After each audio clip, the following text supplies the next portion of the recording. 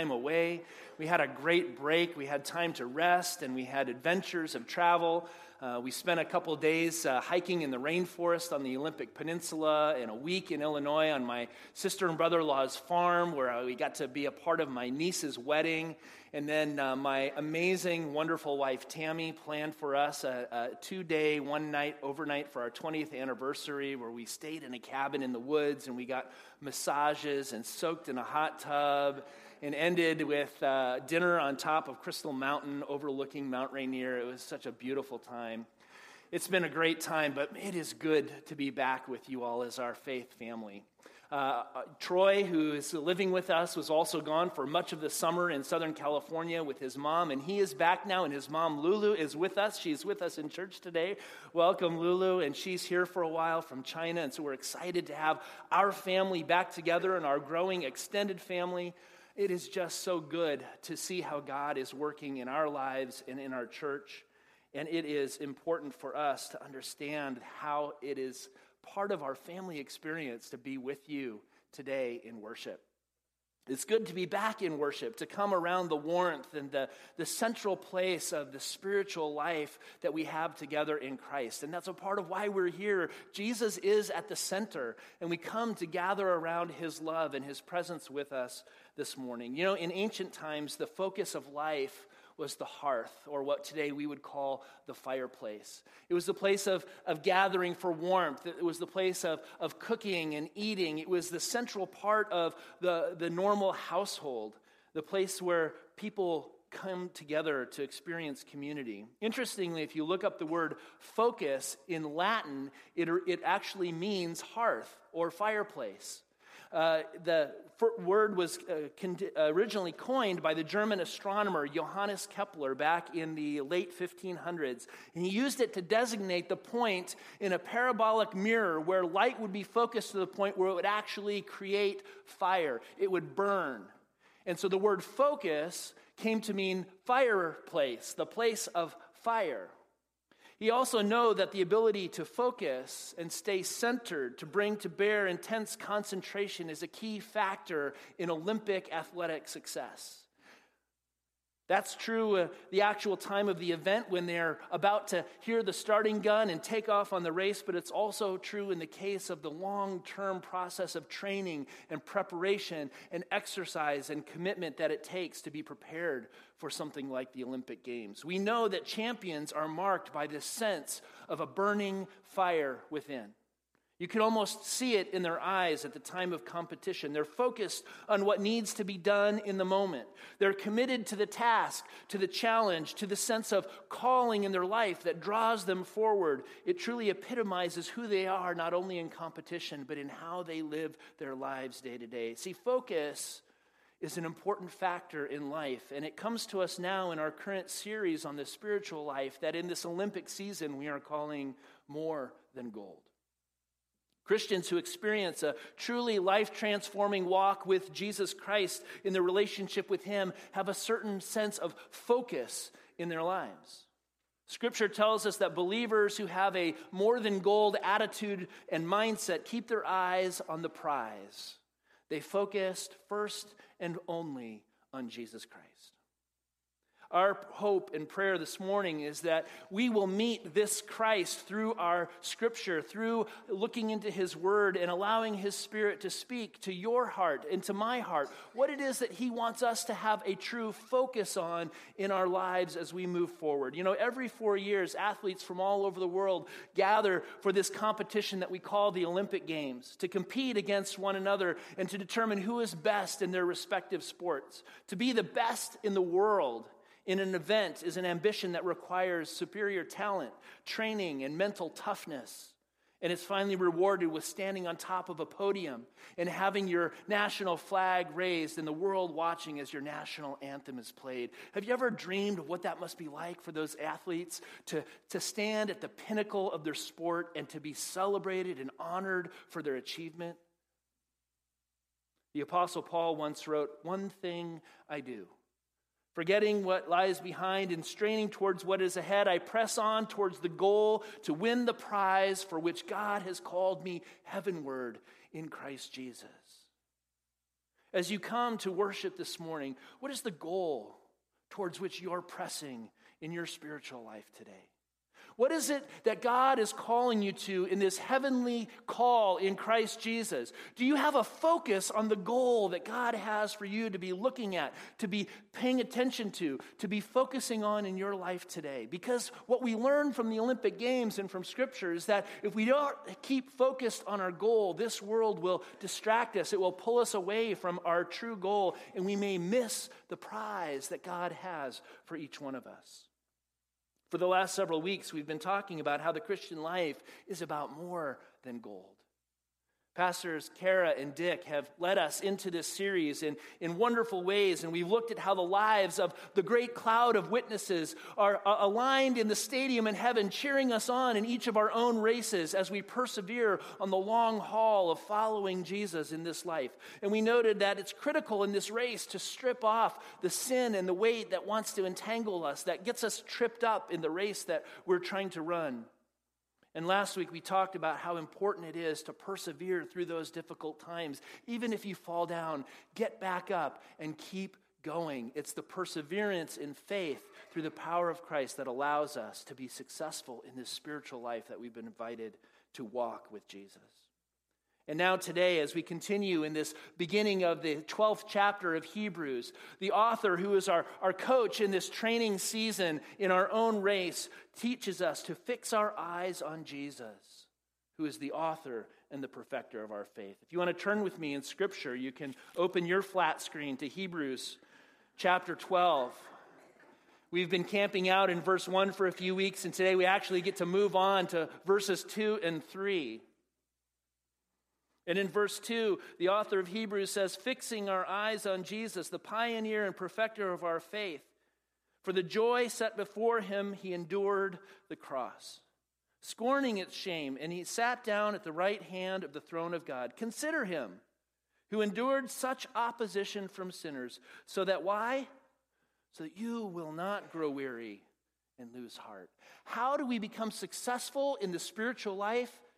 We keep our eyes focused on Jesus, and we consider his level of dedication and commitment to you and me demonstrated in his death on the cross, so that no matter how hard life gets, no matter how difficult our life becomes, we can be encouraged and not lose heart, because we see that Jesus went all the way to make a way possible for you and for me. This is our focus. This is our point of concentration as Christians. This is the focus of the parabolic mirror of life, where burning happens, where fire comes alive in our hearts and in our souls as we keep our eyes fixed on the author and the perfecter of our faith. As we consider the death of Jesus and we're reminded of his love for us, we too find that flame in our own heart reignited, and we have the passion and the courage to get up and to keep going on this spiritual journey. Keeping our eyes on Jesus and thinking about all he endured for us, the Bible tells us, is the true and effective focus of the Christian life, and is what trains us to nurture the fire of his Spirit in our own souls. See, the thing about Jesus' life that commands our focus on him, I'd like to suggest this morning, more than anything else, is his deep love for us. From the moment he began his ministry, we see him touching lepers and healing the sick, raising the dead and casting out demons, feeding hungry people. His heart was a heart of compassion to all those who were lost and hurting and broken. And the love of God was demonstrated for the entire human race through his life and his death. From the very first beginnings of our own spiritual journeys as kids, didn't we often hear about the love of Jesus? Jesus loves me, this I know, for the Bible tells me so. Little ones to him belong. They are weak, but he is strong. From the very beginning, as we are trained in the spiritual journey, we learn that Jesus is all about love. And our focus on him helps remind us that we too are called to be people of love. Nothing demonstrated his love for people more than his own death and his willingness to suffer the shame of crucifixion, to be a perceived failed Messiah. But in his worldly failure, we experience more than gold. We see greater than worldly success. We see the success of the Spirit of God who overcame even death, so that now we too can live with the confidence that our lives are eternally kept in heaven with him. The Bible says, whoever claims to live in him must also live just as Jesus did in 1 John 2:6. In other words, we should always be asking ourselves that what is now probably kind of a cliche phrase in our lives, what would Jesus do? In your workplace, as you go to work on Monday or Wednesday or Friday, what would Jesus do in your situation? In your home with your husband and your wife, when you get into challenges and difficulties, which we always do, right? What would Jesus do in that moment? I'd like to suggest that maybe even a better question than what would Jesus do, because it's kind of hard to put ourselves in his place, is what would Jesus have me do? If we are truly Jesus' followers, if we are his disciples, if we have claimed that he is the Lord and the master of our lives, then a question that helps us keep focused in our daily lives, moment by moment, week in and week out, is in any situation that we find ourselves in, what would Jesus have me do right now? Eric Liddell, who's now a famous Christian for winning gold in the 1924 Olympics, and a Hollywood movie was produced about his success called Chariots of Fire, was an Olympic runner from Scotland, and he would train to go to the Olympics in 1924 with the British team, and he was one of the fastest sprinters in the world. But when he found out that the schedule for his event was scheduled on a Sunday, he declined to compete in the event because he not only believed in Jesus Christ as his Lord and Savior, but he believed it would be inappropriate to go against the second commandment and run on the Sabbath. Now, we might make a different decision about that in our day and in our culture, but for him at that point, it was a commitment that he felt it was important for him to stand on. And so he chose not to run in his heat that he had been training for, and he missed out on gold in that 100-meter event. But inspired by his commitment, one of his teammates said, hey, I'll let you run my 400-meter race so that you can at least have a chance to compete in the Olympics. So he did, and he trained for the 400-meter, and instead of being able to compete on the Sunday, on the later Thursday, he ran the 400-meter. God honored his commitment. He not only broke the Olympic record, but he broke the world record and received the gold medal in the 1924 Olympics. It's an inspiring story. It's a story of a guy whose focus is solely on Jesus Christ. It's a story that encourages us to get up and run our race, to run fast, to train hard. It's a Hollywood story. But did you know that Eric Liddell's story is more than just about gold? Eric's story is that he was born to missionaries to China, and after the Olympics and he graduated from college, he too felt called to go into the mission field, and he went back to China to tell people about the love of Jesus Christ, and he spent the rest of his life sharing the good news about Jesus that the world had heard about through his Olympic experience, but he told them through the poor and the hurting and the people who needed the good news about Jesus. Not only so, but as World War II began to rage, it turns out that he ended up being interned in a village there with members from the East China Mission, Inland China Mission, in a Japanese internment camp as they invaded China. And ultimately, he was to give his life. He died in an internment camp 5 months before the liberation. It's an amazing story of a life dedicated to Jesus that is more than gold. Author Langdon Gilkey later wrote, the entire camp, especially the youth, was stunned for days. So great was the vacuum that Eric's death had left in the internment camp. Because see, even when he made it to the internment camp, he became a leader, and he helped the elderly, he helped the sick, he played with the kids, he helped everybody come together around their shared faith in Jesus Christ. According to one fellow missionary, Liddell's last words were, "It's complete surrender," in reference to how he had given his life to God. See, because of his singular focus on Jesus, Eric Liddell's life became about so much more than just winning a gold medal. So how do we keep our eyes focused on Jesus? How do we, in the midst of our own challenges and difficulties, keep our focus on the place of fire? Last week, Pastor Dick talked about the importance of spiritual disciplines in our lives. That's the goal of what spiritual disciplines are. I mean, we don't really like the word discipline because we think of punishment, right? But discipline is really more about commitment. It's about exercising our spirits in the same way that athletes exercise their bodies. It's about doing spiritual calisthenics to keep ourselves spiritually fit. Or, as Paul said, it's about training in godliness. So here's one thing that we can do. We can do a slow read through one of the Gospels. Take some time reading the story of the life of Jesus, walking alongside him, looking over his shoulder, being one of his disciples, seeing him minister, hearing him teach, and asking, what did Jesus do? And what did Jesus say? And how can I learn from and apply his perspective to my life today? Another option that many people find helpful is to start and end each day with prayer and reflection. Start and end each day with prayer and reflection. Many people suggest that if you don't start your day by focusing on Jesus and getting connected with God, your whole day can get off track because all of the cares of the world can creep in and get in your head and in your heart, and then you miss out on so many of the things that God has for you. I can confess to you that that's something that I've wanted to do for a long time but have not committed to. But is one of my goals for my personal life this fall as we look to this next school year starting. I want to begin to learn how to begin and end each day with Jesus.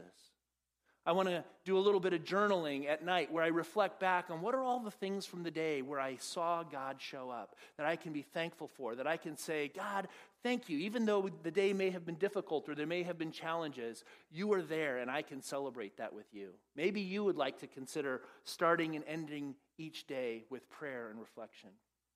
Some people have expressed that listening to praise music in their car is a great way to pull their head and their heart back into a central focus on Jesus. We spend so much in our time in our cars driving around. Why not make the inside of your car a sacred space, a worship space, a place for you to meet with Jesus, to get focused on what's most important? Listening to praise music and allowing the Holy Spirit to direct your heart and mind back to the center of our lives is a great way to do that. Additionally, as I said before, we can keep asking at key moments throughout our day and throughout our week, in any given situation, what would Jesus have me do right now? You see, as we keep ourselves focused on Jesus, in time we become more and more like him, the Bible says. That's what this race is all about. Olympic runners run for a gold medal, but we, however, run the race to hear those words from God, well done, good and faithful servant.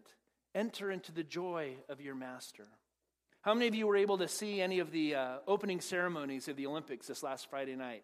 It was a pretty awesome spectacle, wasn't it? They did a great job. Lots of artistic dance and music. It was really fun. One of the things that I often like about big sporting events is they have really fun commercials too, right? Do you remember seeing this awesome commercial by Dick's Sporting Goods? Amazingly done commercial. You know, they have all these scenes of volcanic eruptions and flowing cells, and then they superimpose that with Olympic athletes training and working out. And it was so good I had to get the exact text. It says, the same elements that have been present since the beginning of time still exist today in every living thing. Carbon, calcium, even gold. There are trace amounts of gold in every human body, 0.2 milligrams to be exact. In our bones, our bloodstream, but the highest concentration of gold is found in the human heart. We are all made from this ancient and rare material, gold. It's in all of us.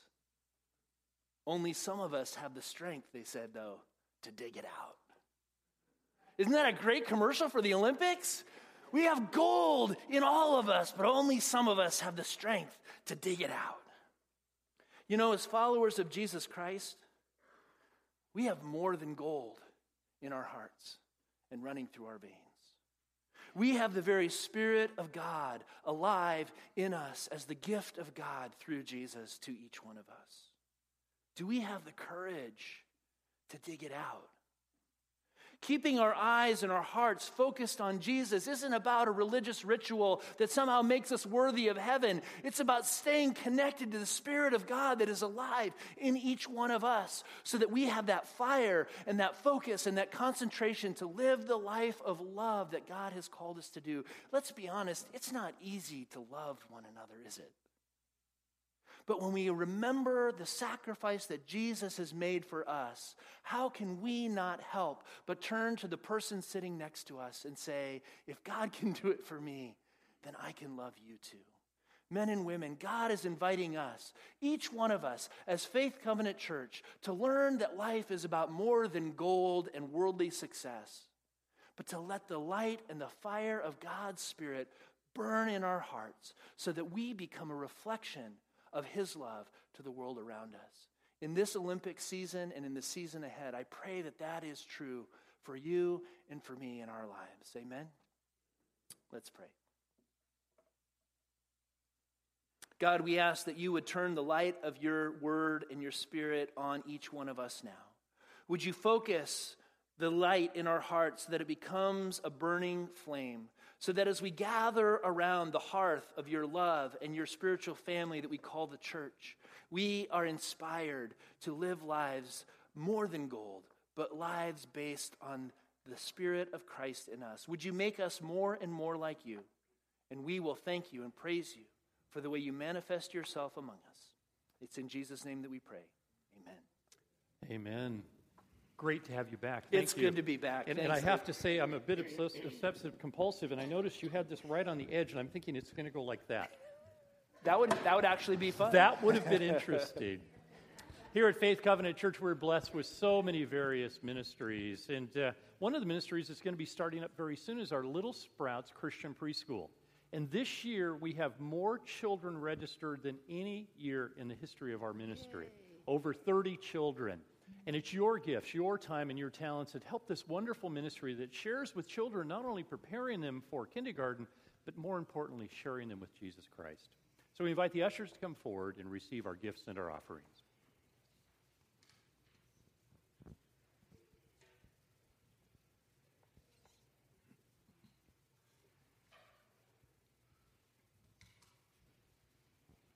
This is another song that's new for us here at Faith Covenant. Where Kurt is talking about focus, this song is about action. So I think that once you get your mind right, then you can go somewhere.